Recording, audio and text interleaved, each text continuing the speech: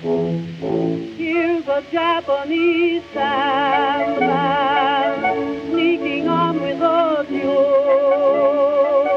Just an old second-hand man. Hello and welcome to the Good Friends of Jackson Elias, a regular podcast about Call of Cthulhu, horror films, and horror gaming in general. I'm Paul Fricker. I'm Scott Dorwood. And I'm Matt Sanderson. And this week, we're going to be talking about Dagon. Yes, in particular, the god, not the story. He's a god? Well, we'll get to that. But before we get into that, we have news. Big news. It's out.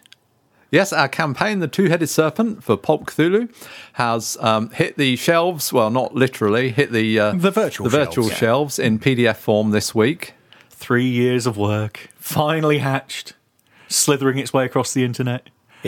Yes, so if you haven't heard of this before, this is the, I think epic is the right word, epic pulp campaign that the three of us wrote for Chaosium. For Pulp Cthulhu, it is a globe-spanning monstrosity that takes place in multiple continents, maybe not all of them of this Earth, takes place over 9 chapters, and will probably keep you and your gaming group out of mischief for several months. Yeah, plus it comes with some very nice, I know one thing that's gone down really well in some of the comments online so far, comes with some very nice supplementary PDFs that gather all the handouts and sheets and stats together. So very helpful resource for the keeper at the table. The other thing is, if you buy the PDF now, apparently Chaosium will, if you buy the book from them at a later stage, take the cost of the PDF off your purchase of the book. So you effectively get the PDF free of charge. And there's another project that the two of you have worked on, I believe, up for Kickstarter at present. Oh, yes. Yes. Yeah, we meant to mention this earlier. There's still time. It's the Kickstarter for a book from Stygian Fox called Fear's Sharp Little Needles. Mm-hmm. Yeah, a collection of, I think they're up to 24 now, aren't we? Very short scenarios that are designed to be played in one evening, or at least a one-shot scenario. So 3 to 4 hours max, by a huge raft of different authors that you'll know the names of from across the Cthulhu writers community, and some lovely twisted little stuff that's gone in there from what I've seen of the blurbs of some of the other authors' pitches in there. And that Kickstarter runs until the end of this month, February 2017. Yes, and it's done very well so far. It's actually been funded within, I think, about the first 5 hours. It's burnt through a lot of stretch goals already. The next stretch goal that's coming up at the time of recording is for an accompanying fiction collection called Puncture Wounds, which I hope I'm going to have a story in, but that's not guaranteed yet. But I've submitted one. Then there are a few other stretch goals after that. So keep an eye on it. There's lots of cool stuff to come. Well, I've heard good reports of your fiction, Scott, so I look forward to reading that. Oh, shit. Okay. No, seriously, I have. So those two things, if you want to go and look them up, were Two-Headed Serpent from Chaosium and Fear's Sharp Little Needles on Kickstarter. And, of course, I shall put links in the show notes once Paul reminds me. Well, then, before we move on to the main topic, let's once again return to our Lovecraftian word of the week.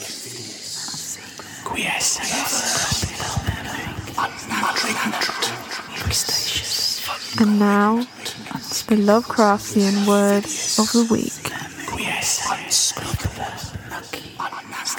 And this week our word is gods. A noun. Just looking down the list here, you've given me one that has 5 different meanings now. This is going overkill on something. I cut some out, Matt. Oh boy.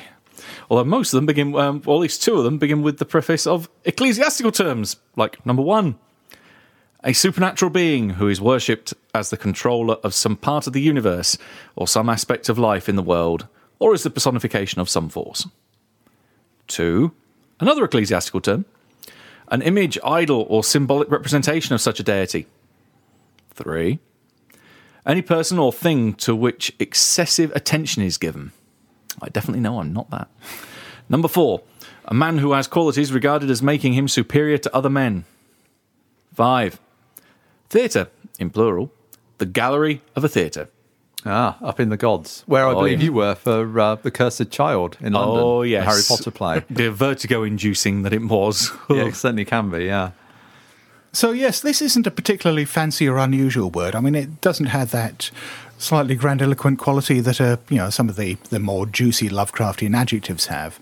But I think it's an interesting one to go into because of the way Lovecraft uses it.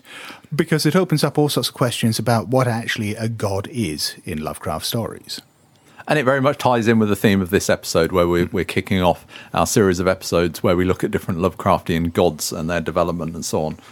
So Lovecraft used this word 187 times. Yeah, as a plural. And then, the singular version another 92 times. So, yeah. He makes a lot more references to gods than he does to a god singular, which, again, tells you quite a lot about the content of his stories. And also remarkable that we know Lovecraft as a great kind of rationalist and non-religious person. I mean, the gods in his stories, this is something we touched upon in our recent science fiction episode. Most of them seem to be these vast alien creatures who, because of our relationship with mythology, because of the way that we see things greater than ourselves, that mankind has come to see as gods, they are not necessarily in any classical respect divine. But then again, there is that ambiguity. I mean, once you start getting into the Dreamland stories and stories like The Other Gods and maybe even things like The Strange High House and The Mist, then you start getting into creatures that may be more like the gods of mythology. So, yeah, it's interesting. Matt, I know, for example, you're quite a Dunsany fan, and you've read a lot of his the stories that he wrote that inspired the Dreamlands tales. Do you think that a lot of Lovecraft's use of gods in that respect comes straight out of Dunsany? Elements of it do, but certainly not all of it, because one of the major differences, this is actually something I've been looking at for a project at the moment as well, is that Dunsany's gods are more relatable to humans. That they're very much humanoid in appearance.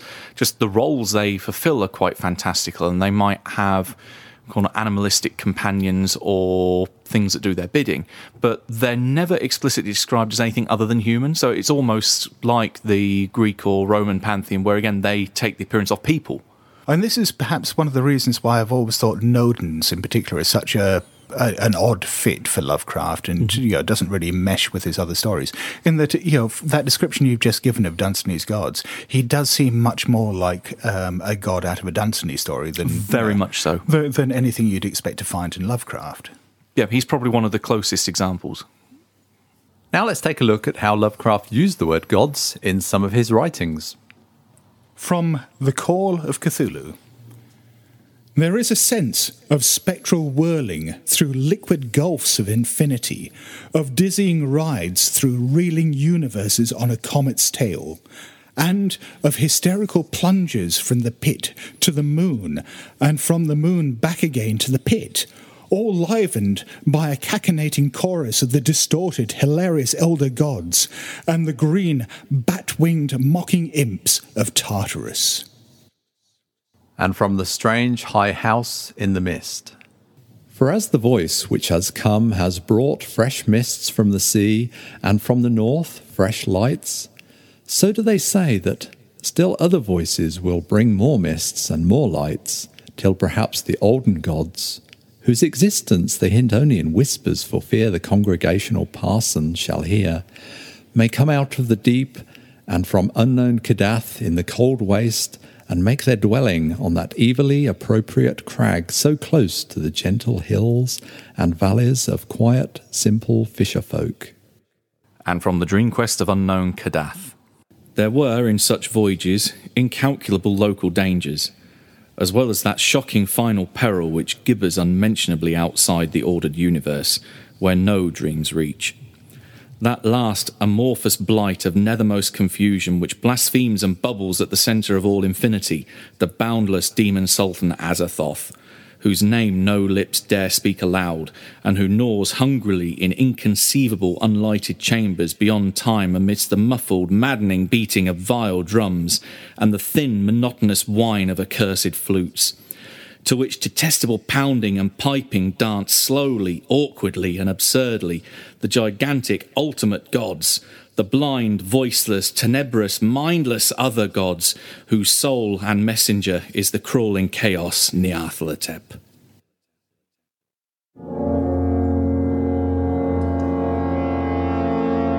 And now let's move on to our main topic, a look at the Lovecraftian deity, Dagon.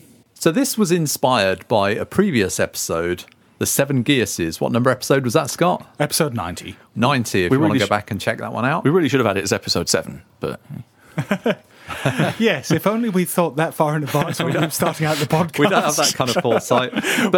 But through that episode, looking at that Clark Ashton Smith story, there were so many deities in that story that we kind of figured, how have these individual deities changed from their kind of inspiration through to their use in stories into their use by other authors? Yeah, I think the thing that sort of set that light bulb off for us was the use of Atlach-Natcher in that story. The fact that you've got certain things in the Call of Cthulhu rulebook that you're told about Atlach-Natcher. Like, it's a female deity that dwells in the dreamlands or between the dreamlands and the real world. None of these things are the case in the original story from which the deity comes. He's male there and there's no reference to the dreamlands.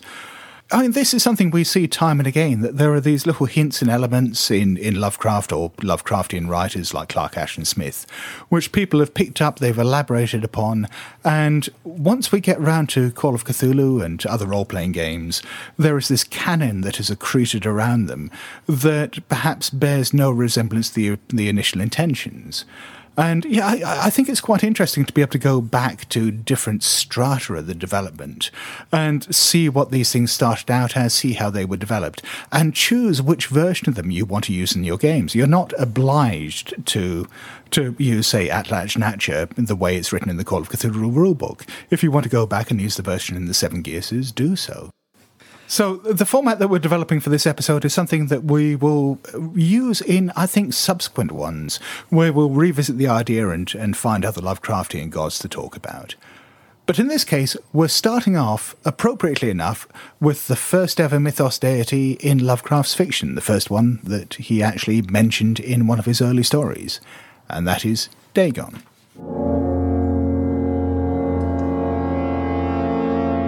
Let's begin with a look at the historical origins of Dagon. While Lovecraft made most of his gods up wholesale, he did draw a bit from mythology and used a few, I guess you call them real-world gods, as the basis for his own creations. Dagon is obviously one of these, and the other examples that come to mind for me at least are Bast and Nodens. And Hypnos. Oh yes, of course, Hypnos, yeah, Greek god. So who was Dagon? I mean, he features in the Bible, right?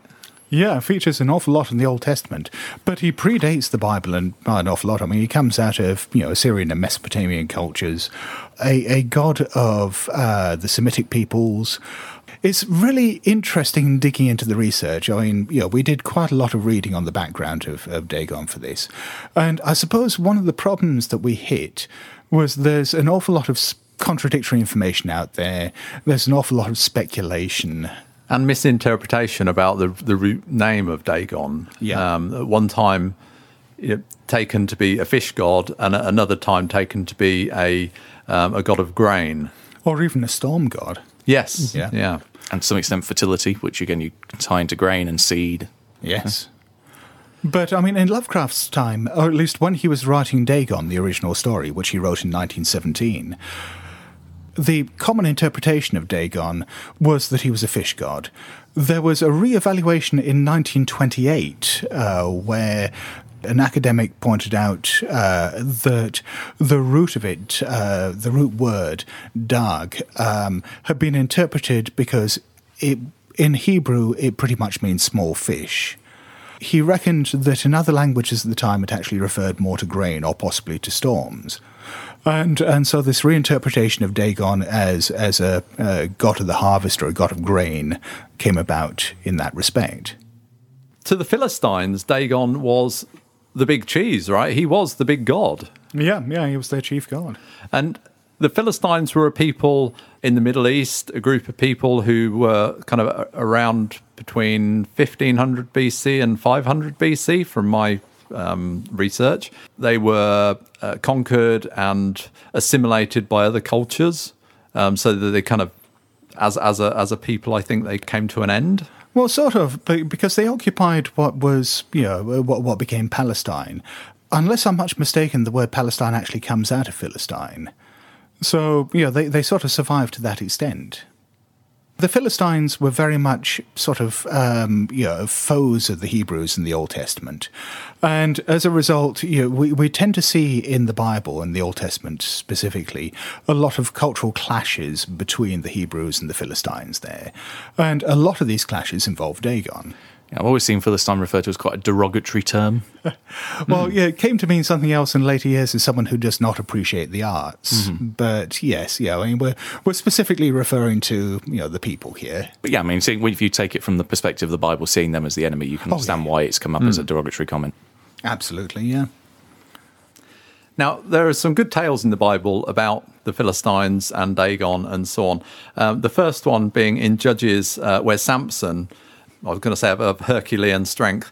Now, there's a wonderful religious parallel to use. He's captured by the Philistines. He's been kind of tricked by Delilah. He's had his hair cut off and his strength taken away. But he's taken back to the temple of the Philistines, and which is a temple of Dagon.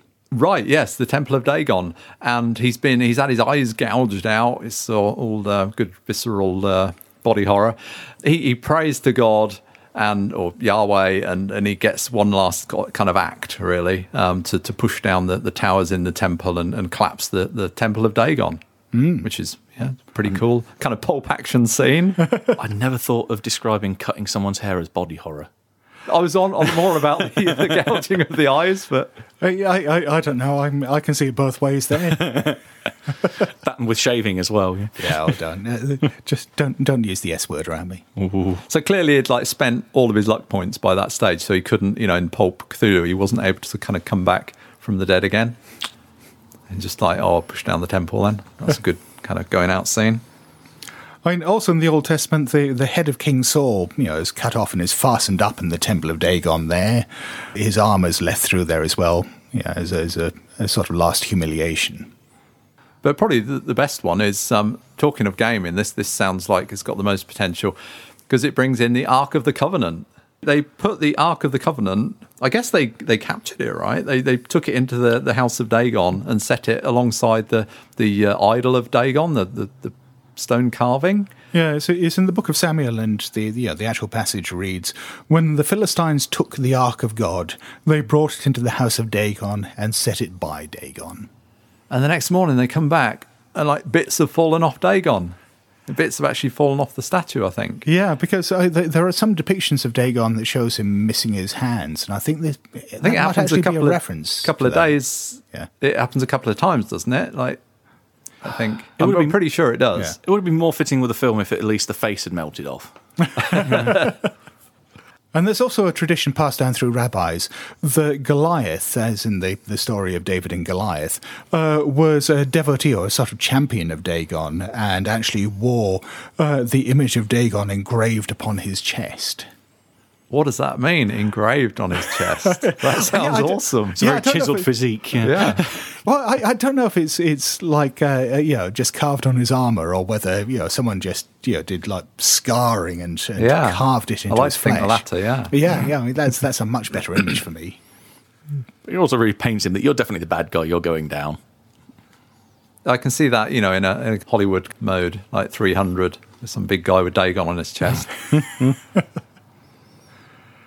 And Dagon is used as the name of a couple of cities. I mean, these aren't around anymore, right?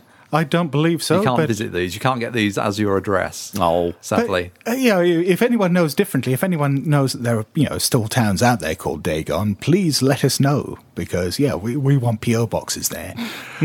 But there were two cities in Israel called Beth Dagon, confusingly, both mentioned in the book of Joshua.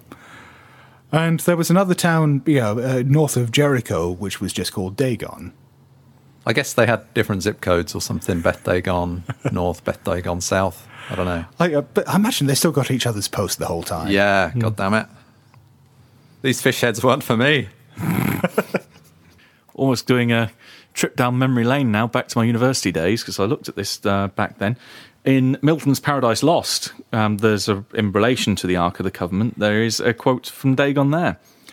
Dagon, his name, sea monster, upward man, and downward fish. I'm just imagining someone reciting this and gesturing like some kind of host on a game show. I was thinking more like airplane cabin crew attendant. Upward fish, upward man, downward fish. With Scott's doing accompanying hand signals there. Wobbling hand is going down. It needs a sweep, a nice graceful sweep for the tail. It's like a merman, but weirder. Some of the depictions we see of Dagon, some of them do show him as being a sort of classical merman figure, having exactly that, the torso and head of a man and the arms, maybe not with the hands, but, and the tail of a fish.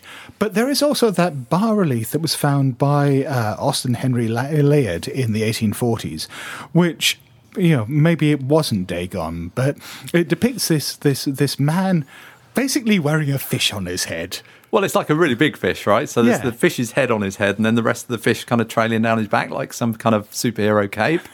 With a huge beard. Yeah. But the man has the beard, not the fish. Yeah. But I was saying there are easier ways to get a bonus die on a track fish. Really. I'm not sure that was necessarily Dagon back then, but with the whole thing of interpreting Dagon as a fish deity, I think that's maybe placed upon it. But, Possibly. It's pretty cool anyway. For a game, I think that's some good inspiration right there. And also, what you were saying about the merman, Matt, I can't help thinking now that Dagon turns up at the end of Cabin in the Woods. You've got to be kidding me. But we certainly know Lovecraft was familiar with at least the biblical version of Dagon and the interpretations there. This obviously led to some degree of inspiration there, that fishman aspect. Which leads us quite nicely on to...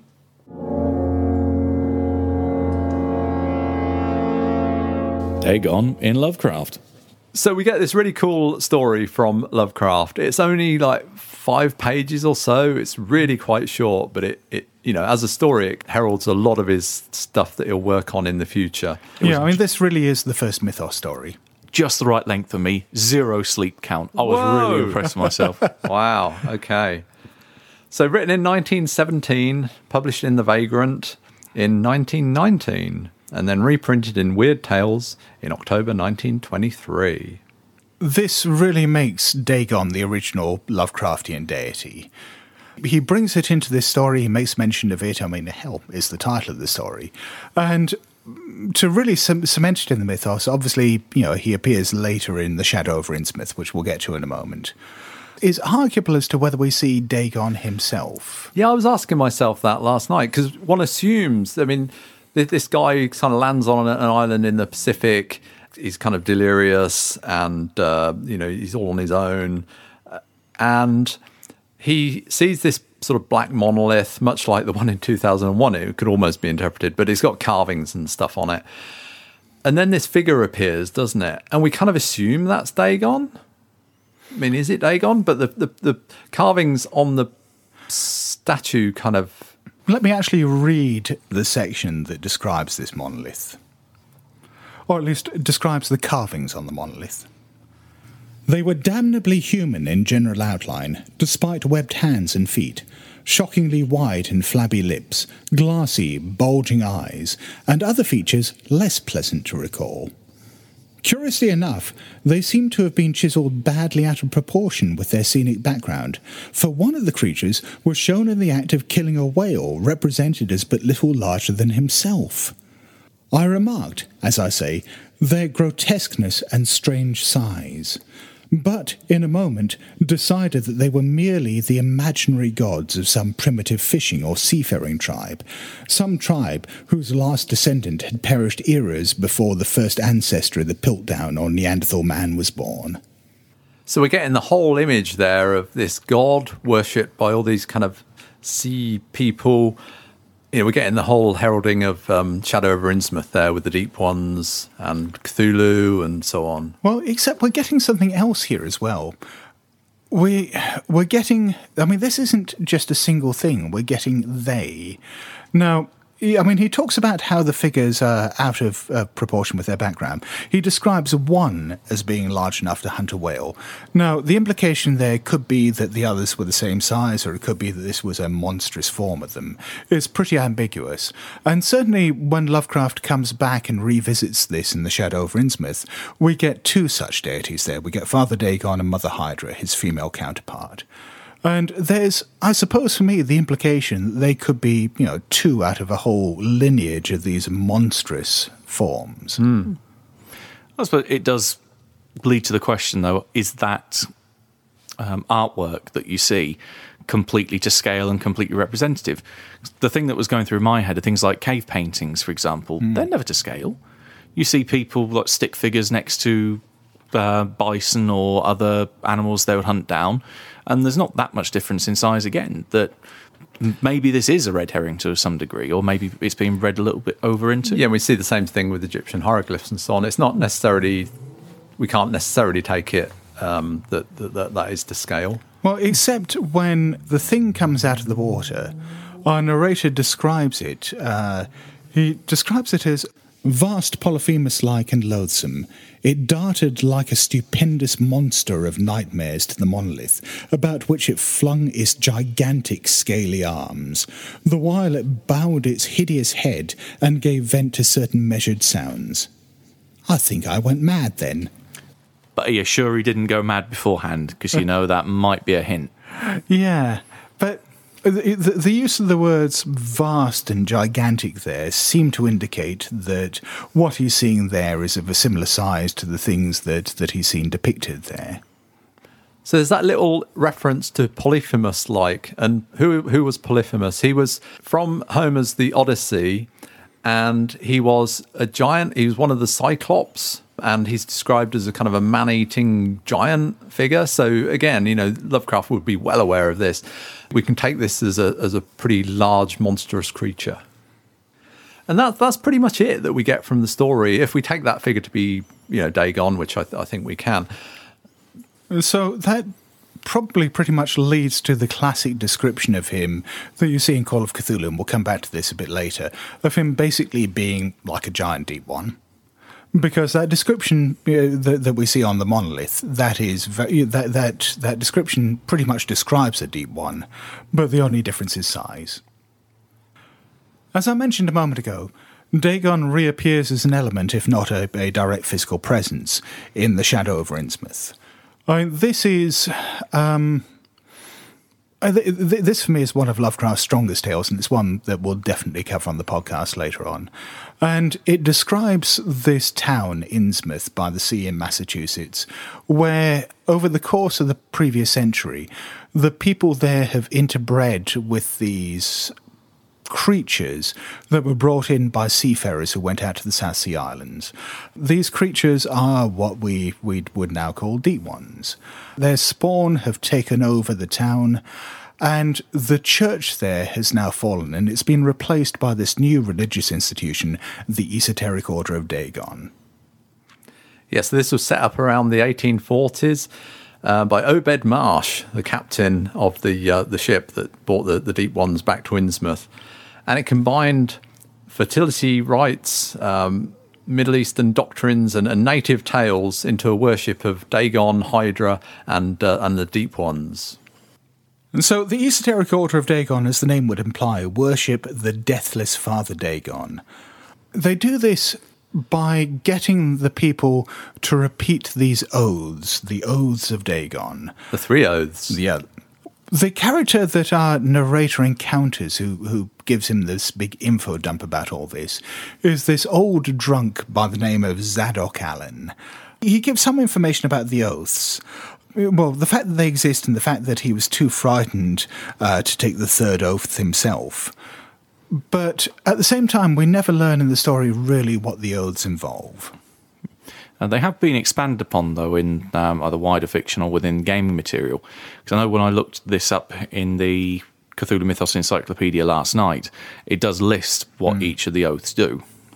Yeah, I think we'll possibly come back to that in the next section. I think that was either Lynn Carter or August Derleth who expanded upon all that. But it's not really there in Lovecraft. No, it's left very much as an open mystery to that extent.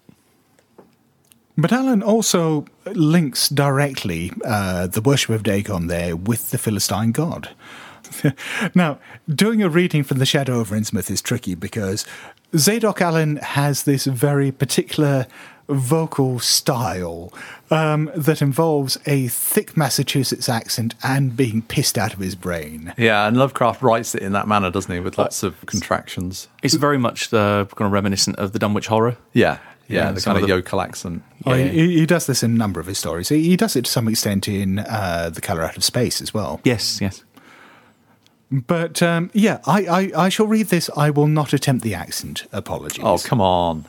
I can do drunk, come on. Yeah, go get me a bottle of whiskey. And 3 minutes. Dagon and Ashtoreth, Belial and Beelzebub, golden calf and the idols of Canaan and the Philistines, Babylonish abominations. As those who have read the Call of Cthulhu rulebook will know, Father Dagon is mentioned most of the time in the same breath as Mother Hydra. They're both considered unique entities, unquote. And Mother Hydra comes from this story. All in the band of the faithful, order O Dagon. And the children should never die, but go back to the Mother Hydra and Father Dagon. What will we all come from? Yeah, so Mother Hydra doesn't really get a lot of love, does she, in these stories? But she's just kind of referred to. But yeah, she's always, I think, there in the shadow of Dagon. Even the deep ones seem to be a patriarchal society. Oh, you sure she's not the puppet? She's not the one pulling the strings behind behind the scene? Maybe. Sending out the husband to do all the dirty work and do all the legwork.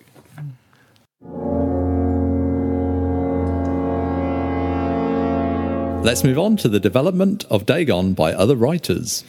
Now, having set out to do these episodes about how other writers and the games and so on have changed fundamentally what Lovecraft wrote about, we've perhaps chosen a bad example here, because not too many other writers have taken Dagon and fundamentally changed what he's about.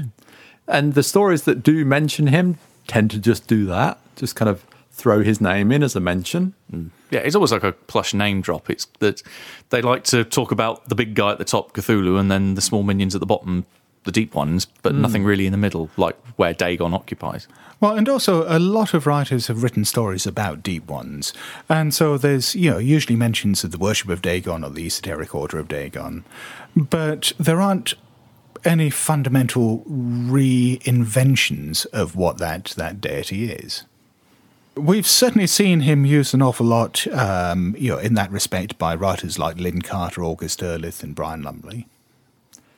And he appears in The Devil in Iron, in the Conan story, Robert E. Howard's 1934 Conan story. Well, sort of. He appears as the name appears there, but it appears as a city. So this is sort of going back to those biblical things that we were referring to. So yeah, in The Devil in Iron, he is a place, or at least Dagon is a place.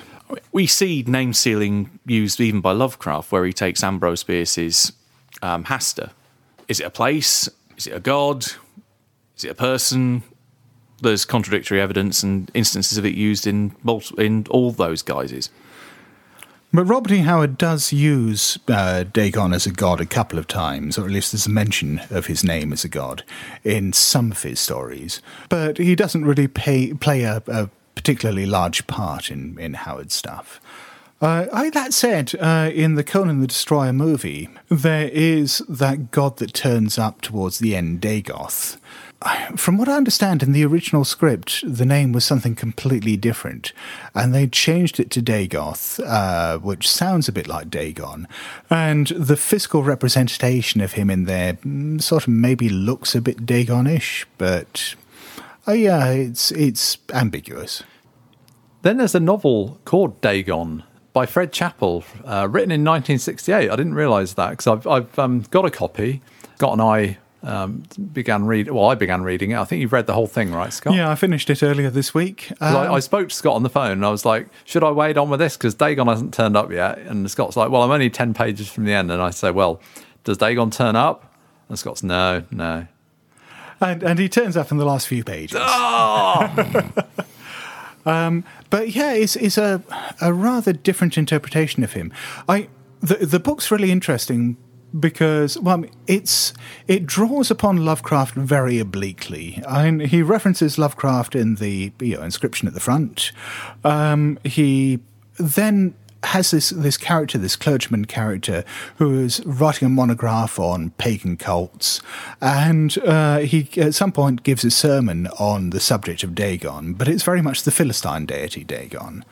But he encounters characters in it who, though it's never stated explicitly, bear some characteristics of Deep One hybrids. Yeah, that's pretty clearly flagged up, right? Yeah. They're definitely, they got the fishy smell and the kind of Innsmouth look. Yes. And then finally, at the end, he does have this transformative experience, this transcendental experience, and encounters a vision of Dagon. And the description of it there isn't anything like Lovecraft. It's this sort of small form laid upon an altar. In fact, hang on, let's read this out. So this is how Fred Chappell describes Dagon in his novel, Dagon. The god Dagon assumed the altar. Reptilian, legless, truncated scaly wings, flightless, useless. The god Dagon was less than 3 feet long, fat and rounded, like the belly of a crocodile. He couldn't see the mouth hidden away under the body, but he knew it.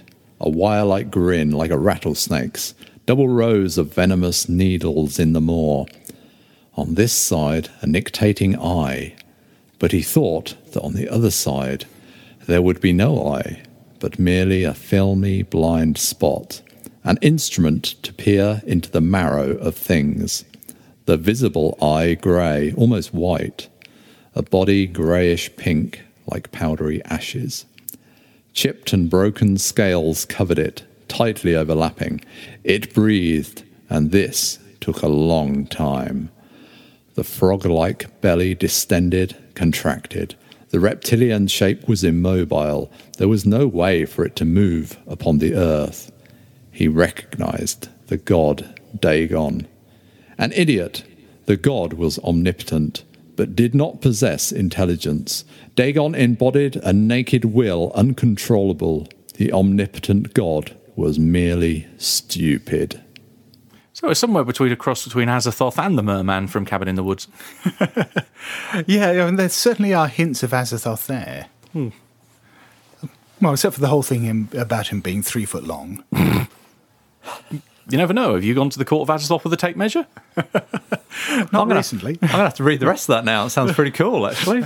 I mean, it was quite good at the beginning, but another interpretation of Dagon right there. Yeah. In fact, that is the only one I've encountered directly that really differs drastically from Lovecraft's original description. And that said, there are some descriptions in the Cthulhu Mythos Encyclopedia that differ as well.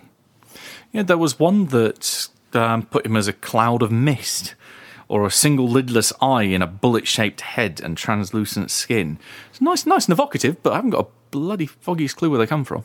Yeah, this is one of the difficulties, I suppose, with researching stuff like this from the Cthulhu Mythos Encyclopedia, in that it gives these descriptions in there, and at the end it gives references, but it doesn't tie the individual descriptions into the references. So if anyone knows where that particular thing comes from, please do let us know. I know. Uh-oh. Where He says with a big grin. Points for me. Hey, okay, come on, Paul, enlighten us. Brian Lumley.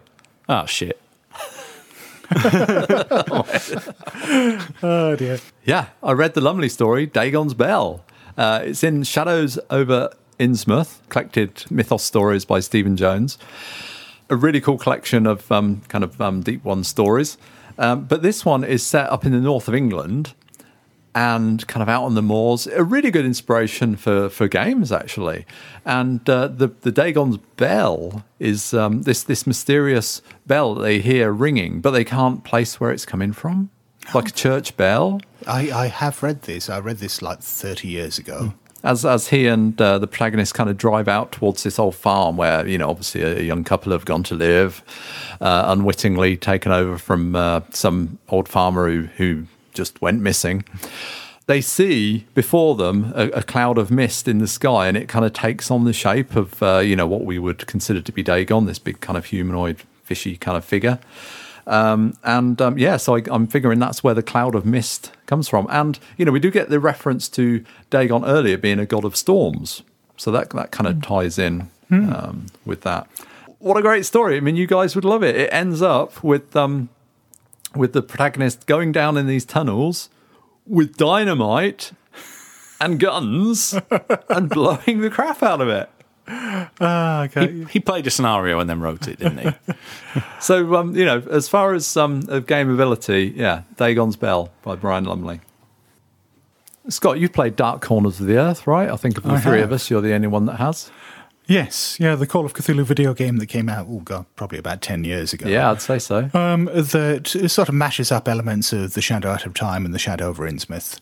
And Dagon turns up? And Dagon does actually turn up. It turns up in person. And in that video game, he is very much just a giant deep one. And this is the description straight out of the story Dagon.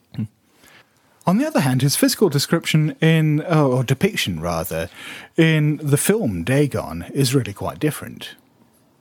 Yeah, that was one thing that I was thinking of when I was rereading the Dagon story last night. There was certain imagery which they took from the story, which I'd completely forgotten from the first time I'd read it. I mean, this was the first Lovecraftian story I'd read, going back easily now 15 years or more.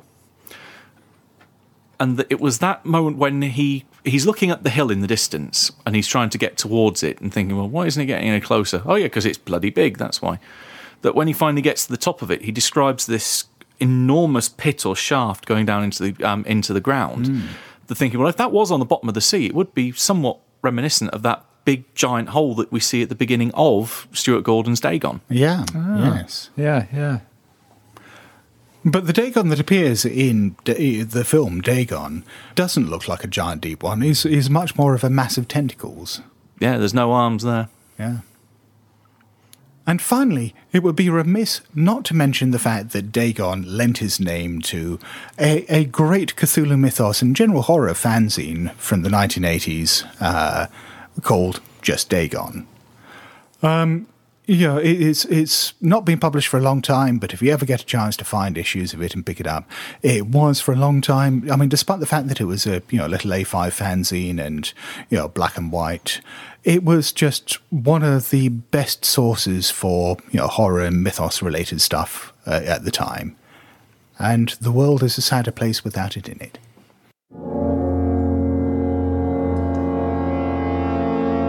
And now we have a look at Dagon in the Call of Cthulhu role-playing game. So we get game stats for both Dagon and for Mother Hydra. The same. As vast, deep ones, basically, kind of 20 foot high, big deep ones with thicker armor. They do more damage. They have more spells and so on.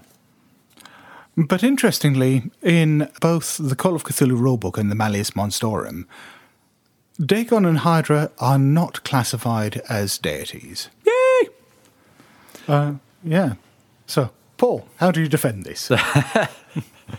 Well, I mean, are they deities? They're worshipped by people. I mean, where do we draw the line, I guess? Well, I mean, Cthulhu. Oh, yeah. People worship Cthulhu. He's got a massive cult around him.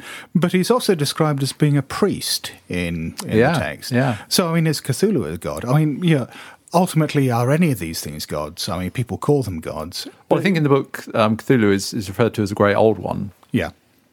And great old ones, aren't necessarily gods, but can be viewed as such. But this taxonomy is completely arbitrary. This is, a human set of terms that are being applied to something that, the human brain cannot even begin to cope with. So, if you it's kind of hard to write that down, right? Yeah, it's very difficult to codify that in a set of rules. Unless you're Abdul Al-Hazred, when he comes out with the role-playing game, maybe he'll encapsulate it, but... He was always shit at stat blocks. That's why he got torn apart. There is one other example I can think of, again, where you almost have a chain of gods forming this kind of, not family tree, but at least pantheon or ranks of superiority, in that you have the outer gods, Shub-Niggurath, Yog-Sothoth, Azathoth, blah, blah, blah, and that Nyarlathotep is subservient to them. So you could see that there is at least other potentially steps along the route, like that Dagon is referred to as a priest, that he was... No, Cthulhu is referred to as a priest. But also I've seen that also Dagon is interpreted as being the high priest of Cthulhu. Mm. Yes, yeah. So that, again, you've got one worshipping another, which worships something above that, and it's just a chain that goes up and up and up. So it's basically a pyramid scheme. There you go. I think if we take this whole kind of Lovecraftian Cthulhu mythos pantheon, very much kind of August Derleth, kind of bolting everything together and giving, Cthulhu a wife or a better half or whatever. Where would Dagon? I kind of think Dagon would fit quite low in that scheme of things. Yeah. Definitely judging by the look on Scott's face. I was going to say, the listener can't pick up the kind of the loathing that's just coming off that expression at the minute. Personally, I really, really dislike all this hierarchy and family tree and taxonomy nonsense. I know Lovecraft played around with it a little bit in his letters. It's not really there in the fiction. My understanding, and I could be wrong, if people know more about this, please correct me. My understanding was that, when Lovecraft did it in his letters, it was more of a playful thing between friends. I don't know. For me, that takes a lot of the mystery and the threat and so on out of this. We can reduce these things to labels. I guess what I'm getting at there is we're talking about Dagon in the Call of Cthulhu role-playing game. Yeah, we could kind of do some teenage nerdy kind of pitching Shub-Niggurath against, Nyarlathotep using the game rules or something. Two God enter, one man leave. Yeah. So basically some kind of Cthulhu war. Yes. Who'd be crazy enough to do that, right? Scott's referring to Sandy Peterson's board game Cthulhu Wars there, which is a lot of fun. It really is. But I think, Dagon, on a scale to those other entities, whether we call them gods or whatever, and however we kind of order them if we wish to, I think Dagon as an entity, however we describe him, is kind of quite a way below those, I feel. There were a couple of other things I quite liked in the Call of Cthulhu 7th edition rulebook. One was the fact that it did echo that thing from the story Dagon, that there may be other entities like this out there other than Hydra and Dagon. And the other was this reference to the beliefs of the Dogon people of Mali. So that's Dogon, Dogon. Yes. There's only one letter out. And this isn't something that's been made up. These are real people. They're still around in Mali, but they've got a set of religious and spiritual beliefs that go back a very long time. They're quite fascinating. I'm not an expert on this, so again, apologies if I get little details wrong.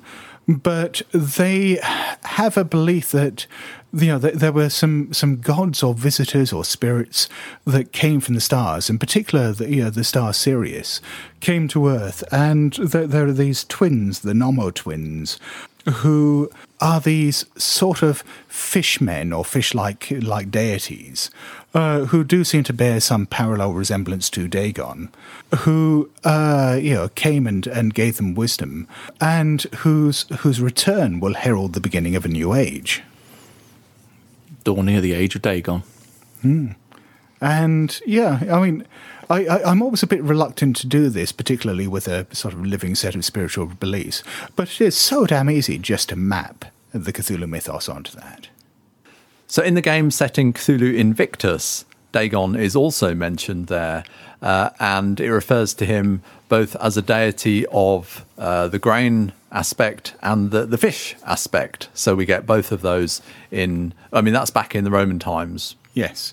Yeah, so there's a reference in there to a temple which has got sort of the public aspect there of the grain deity and has got perhaps a more hidden part of not just the classic Philistine, sea god interpretation, but one that is very directly Lovecraftian.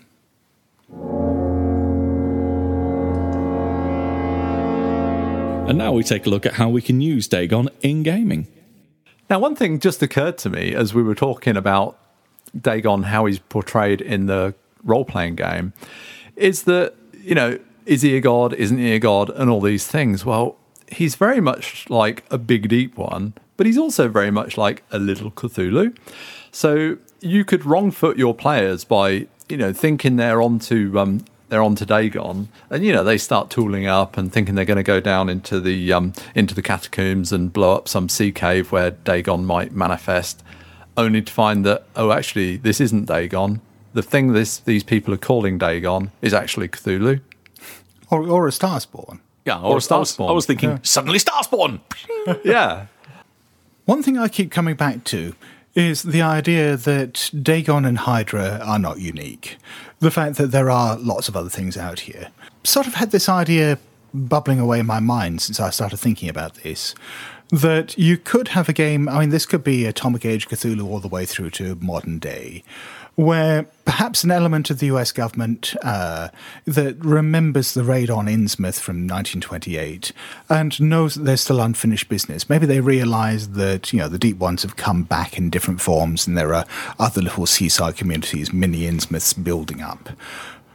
And someone gets the bright idea to go out there and try to clean it up at its source. They've, done enough research. They've learnt about Johannithley. They know that there is this great, city out there somewhere down, below the ocean shelf.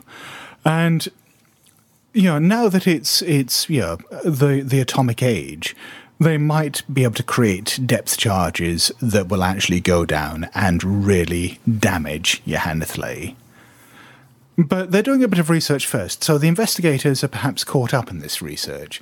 And in the process of doing so, they learn that, about that column that we see, or the pillar that we see in Dagon, and the implications there that, there is this monstrous thing, Dagon, and that there are more of them. They find him described in the literature as being deathless.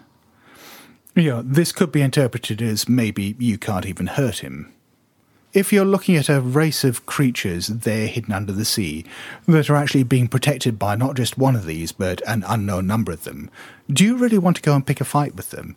So you could end up in the weird position of actually trying to defend the Deep Ones against the government just to preserve humanity. Oh, okay. Yeah, because, you get the impression that Deep Ones in the game are something that, with a machine gunner and shotgun and so on, you can kind of take them on, given their game stats.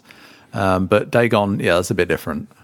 Yeah, and that's one Dagon. And most players who are versed in the game background are going to think, it's just one Dagon, not a bunch of them. Over Christmas, one of the things that came up, we ended up watching a documentary, but it came up about the Malaysian Airlines flight that went missing a couple of years back, I think it was now. And I mentioned to my wife there was that really impressive graphic that was put up online that showed a comparison of just exactly how far down they thought this plane had gone, or the wreckage of it had gone down.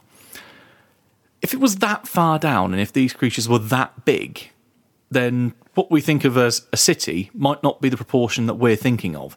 This could be monumentally huge, almost the Mountains of Madness style huge down there. Because some of the ocean, especially around the Indian Ocean, the Central Atlantic, is that deep. You could hide something like that down there. A couple of miles were we talking? Nearly 4 miles down. Wow. Oh, more than that. Everest is, 5 miles high, and the deepest ocean trenches are much deeper than Everest is high. Yeah. So think of it being all the way down there. The term city might be on such a huge scale that we would comprehend. That, there could be hundreds of, as you put it, hundreds of Dagons down there. And that the city isn't anywhere near as small as they think it is. And all these striving to get, diving vehicles so we can go ever deeper, Where's the good in that, eh? Grace Under Pressure showed us the bad idea there. Yeah. And that sort of actually just triggered another thought in my head. I mean, if Dagon and Hydra are fundamentally just big deep ones, and we know from the Shadow over Innsmouth that deep ones are immortal, maybe over time they just keep growing. The Dagon and Hydra represent what deep ones grow into, given eons to actually develop. In which case, there could be plenty more of them down there. But I was thinking about how to use Dagon. I actually ended up taking a page out of Scott's book, because when I was thinking about when do you actually see Dagon, it's pretty much the deep ones are the main buffer between humanity and Dagon. And likewise then, Dagon is the buffer between deep ones and Cthulhu. That the best way you're going to get use out of it, or exposure to it, is if you play a game where the player characters are deep ones. So, like taking a Time and Tide aspect to this. Time and Tide, I'm sure we have mentioned it on a previous episode, but it was a series or cycle of scenarios that Scott wrote where pretty much that was it. It was the PCs are deep ones, but it shows... Well, it was a mixture. It's some human, some deep ones, but it was about the sort of interactions between human and deep one societies over the course of the 20th century. Yeah, it shows they're not really all that bad at the end of it, in some cases. Or at least they're no worse than humans. Yeah. But that's not saying much. Different colours of bad, yeah. But thinking of a deep one scenario where, say, you are playing deep ones in this, that the way I interpret it is what happens, as you say, you've got deep ones that go along coasts and they take human breeding stock, they perpetuate the existence of the race. What happens if that's actually diluting what it is to be a deep one, and the kind of the true deep one, the original source material, is the likes of Dagon and these larger deep one creatures? That slowly, as they've started to interbreed, or as there's been problems, that they have almost devolved to what we know as deep ones now, and that this could spark a religious conflict, it could spark a racial conflict, and you then got lines being drawn, and it becomes a social drama as well as a conflict. Yeah, and that's almost goes back to the source material to some extent, because the Shadow over Innsmouth is fundamentally comes out of Lovecraft's fear of miscegenation, of race mixing.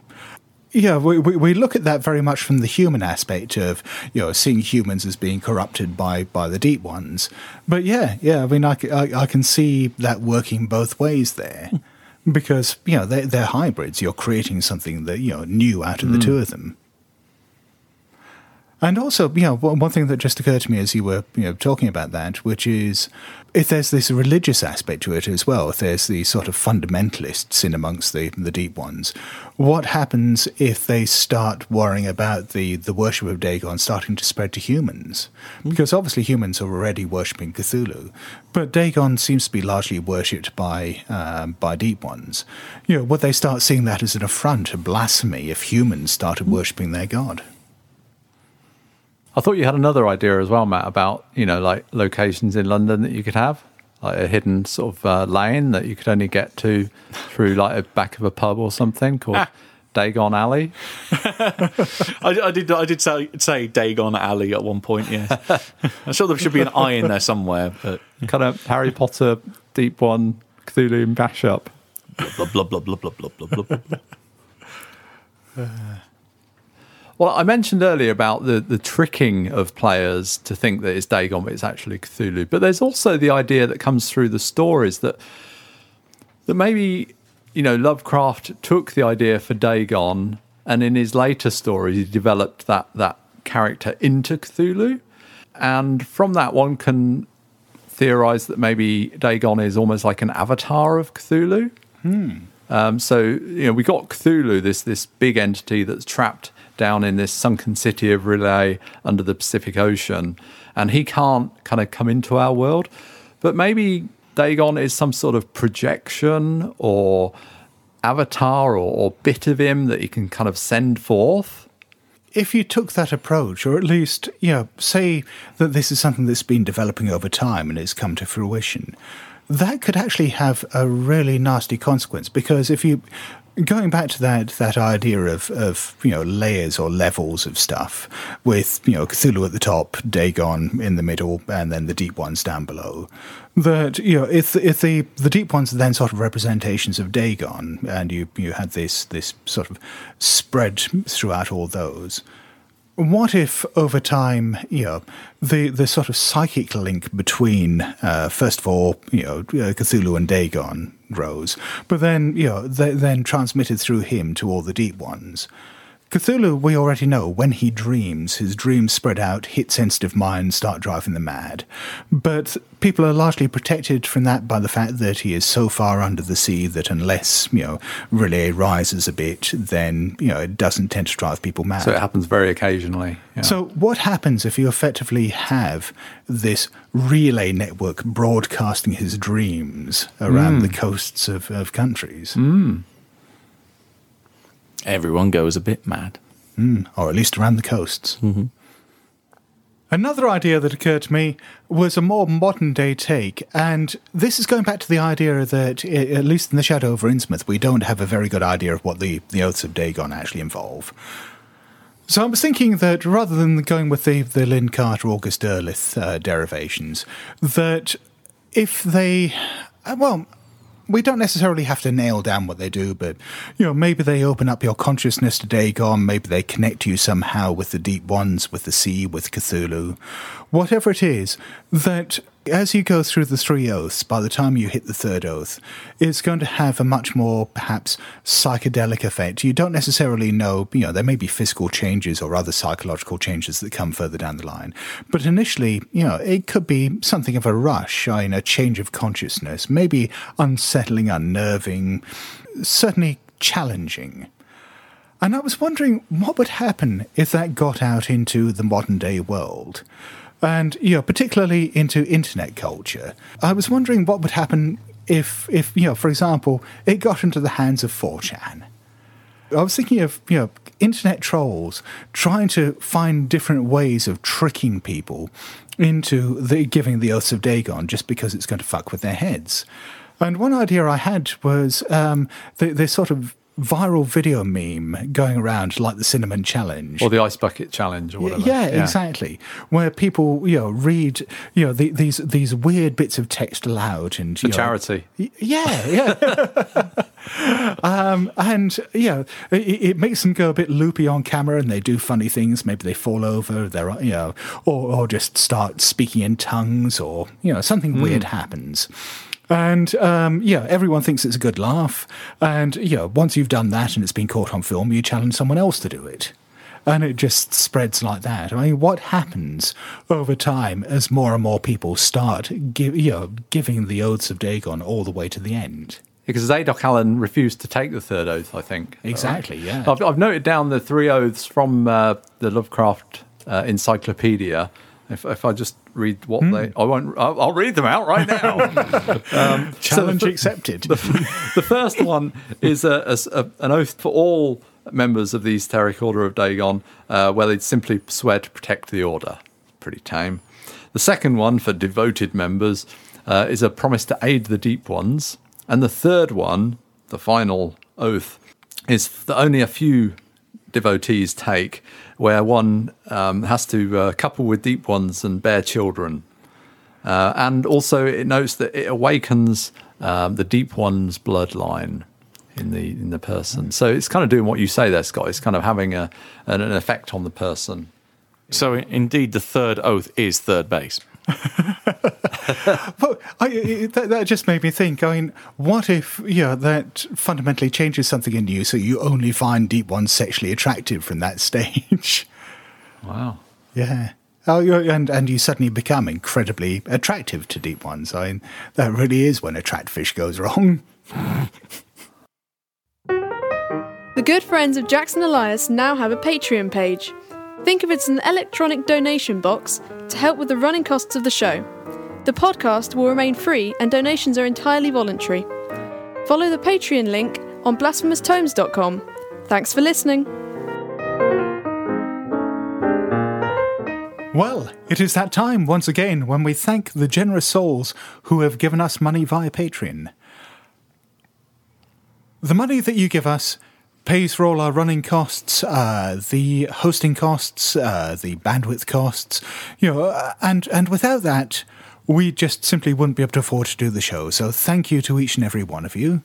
And we have some new people to thank.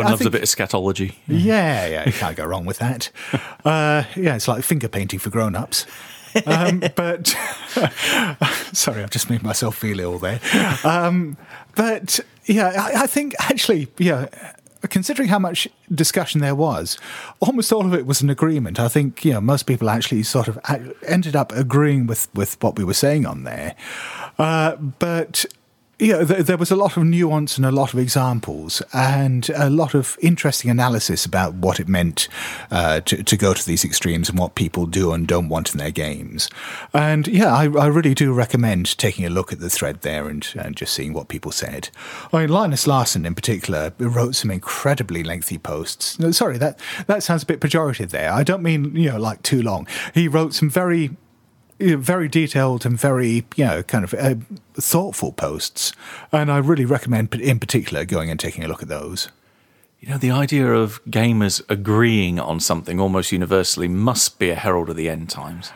Yeah, we'll have to see what we can do about that in upcoming episodes and, just take positions that no one can defend. Yeah, I think Fatal's great. Oh, yeah. I don't know that you've got it in you to be contrarian, Paul. I mean, yeah. I don't know what you mean. I always agree with everything you say, Scott. Trevor Hurst made an interesting point about, you brought up the topic of sex in games, Scott, and why it doesn't feature as much as violence, which clearly it doesn't. And Trevor Hurst made the point that the competitive aspect of violence is what makes it more acceptable. Violence without competition is cruelty or abuse. And it is a game, role-playing games, they are games, and we have boxing matches and we have, competitive fighting sports and so on. And usually when you're fighting someone, I say usually as if we do it a lot, but, when somebody is fighting, you're fighting to win. Yes. Whereas in sexual activities, I'm sure there are some competitions, but it's not normally a competitive thing. Matt's looking wide-eyed at the moment. I just keep thinking Year of the Sex Olympics. That's what I thought you were thinking, I've been doing it wrong all this time.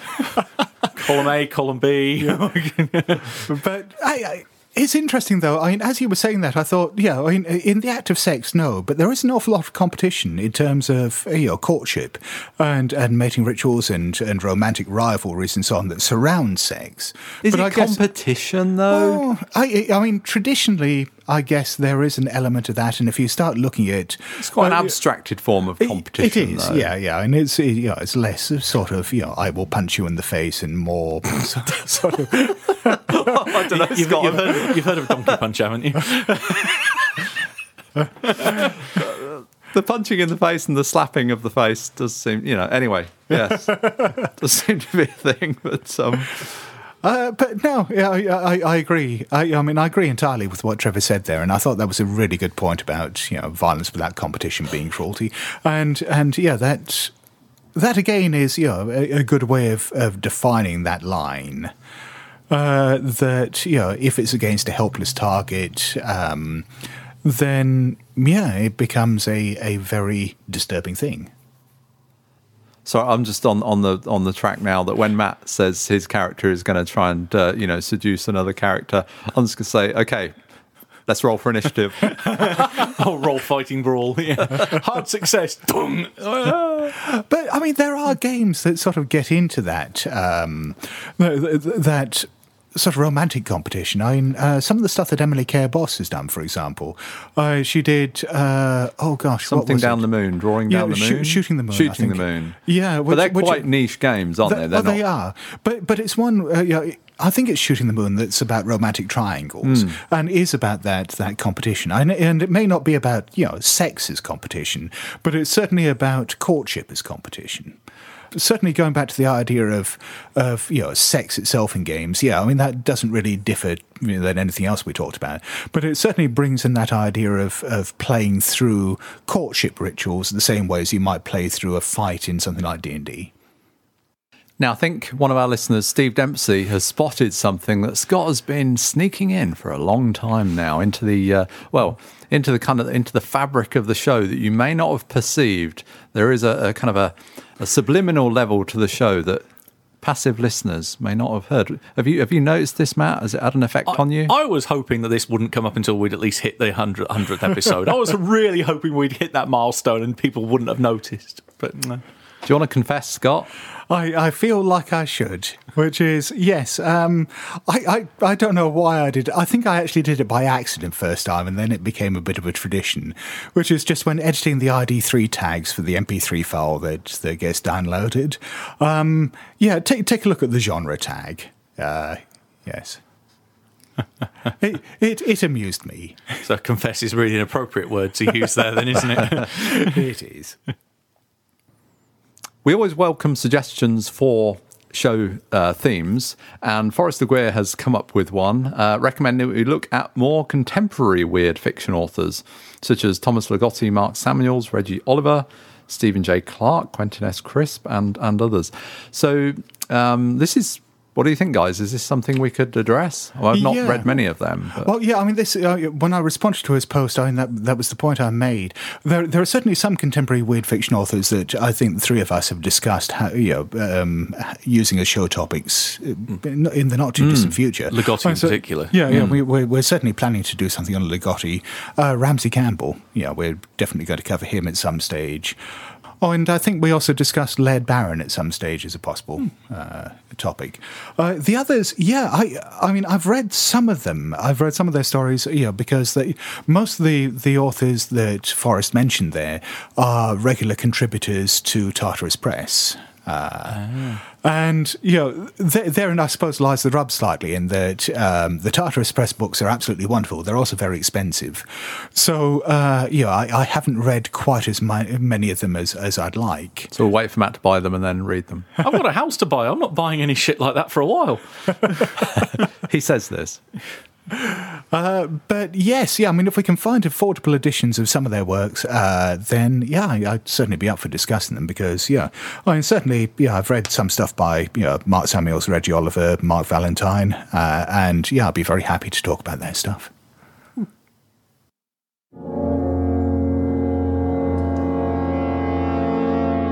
And wrapping up, what are our final thoughts about Dagon? Or do we find Dagon to be a useful entity to use in our gaming? I think that's what we boil it down to, isn't it? Yeah, I think Dagon has been a very underutilised deity. So as we mentioned, at the start of the show, he's the original Mythos deity.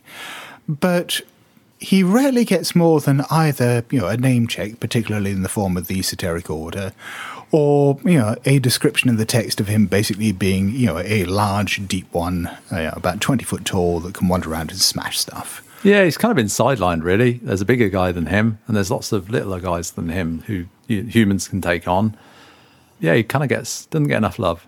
So for that reason, I think I would actually be inspired to, because not only because, he's not been overused in the way that a lot of other gods have, but also because there is so little canon surrounding him that it makes it easier to branch out without butting up against other people's preconceptions and create something brand new out of him.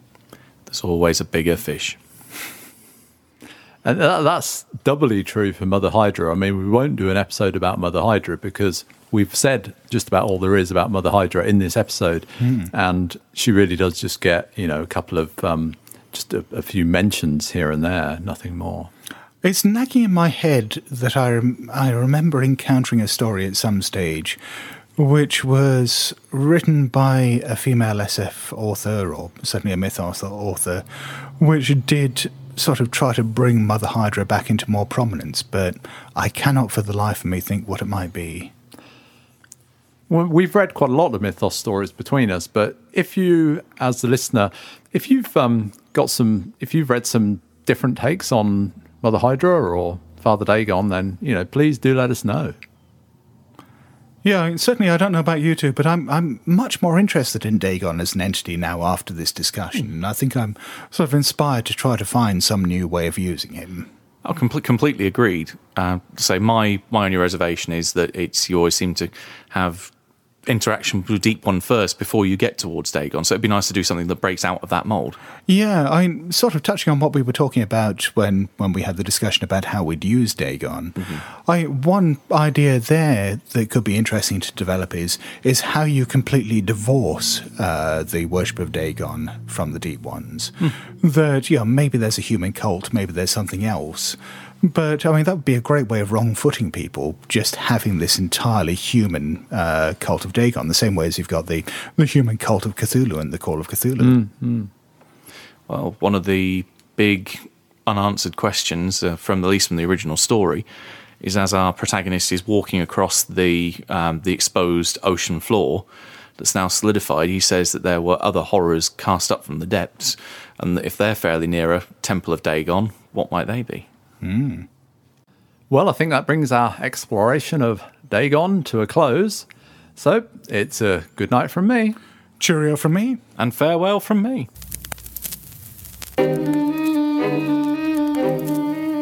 Hello? Blasphemous tomes,